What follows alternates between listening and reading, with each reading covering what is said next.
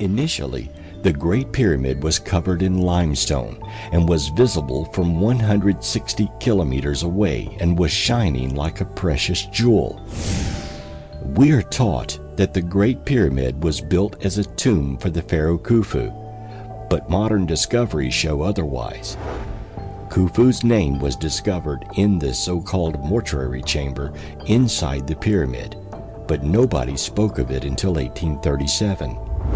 Egyptologist Zakrin Sitchin discovered that the writing is a fraud and was painted in May of 1837.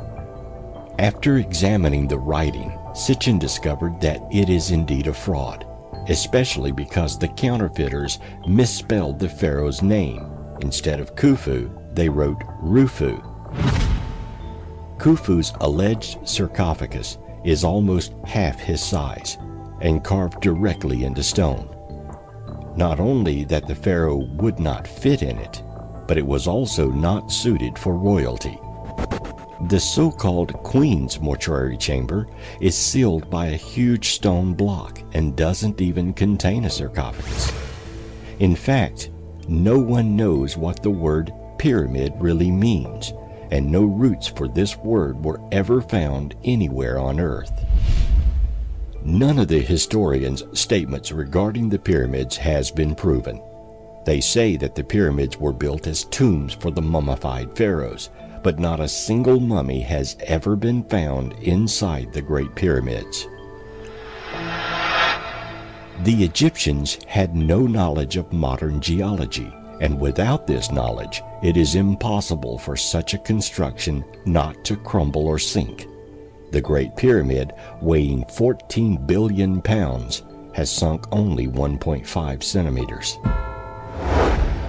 In modern constructions, it's an extraordinary achievement to keep each side of the building at a deviation of 6 inches. But the Great Pyramid has a deviation of only 0.25 inches. This is impossible to replicate today with our modern technology. The stone blocks are placed with a tolerance of 1,000 to 2,000ths of an inch, so precisely that a razor blade doesn't fit between them. Mathematicians say during the construction of the pyramids, the Egyptians should have used several very advanced concepts and formulas, which have allegedly been discovered only thousands of years later. The geographical orientation of the Great Pyramid is probably the most amazing characteristic. Its sides are almost perfectly placed from north to south and east to west, being almost perfectly oriented on Earth's true north. How was a civilization from the quasi-Stone Age capable of determining true north?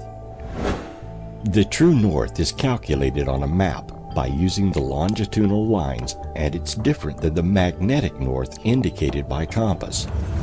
The true north is located in the Arctic regions of Canada and continuously changes its location depending on Earth's magnetic field.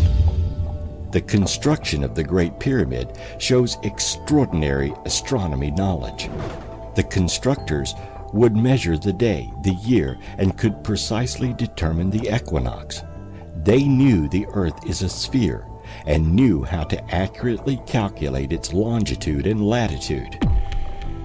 Studies also show that the Egyptian Sphinx is at least 5,000 years older than history says, which means that it is at least 10,000 years old, while others say it could be as old as 15,000 years.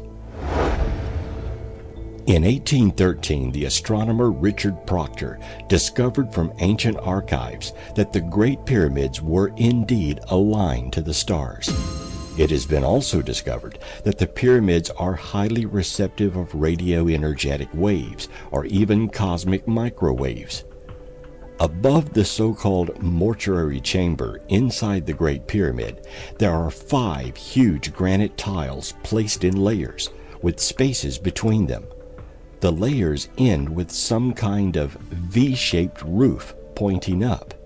No one knows why. According to the official version of history, the construction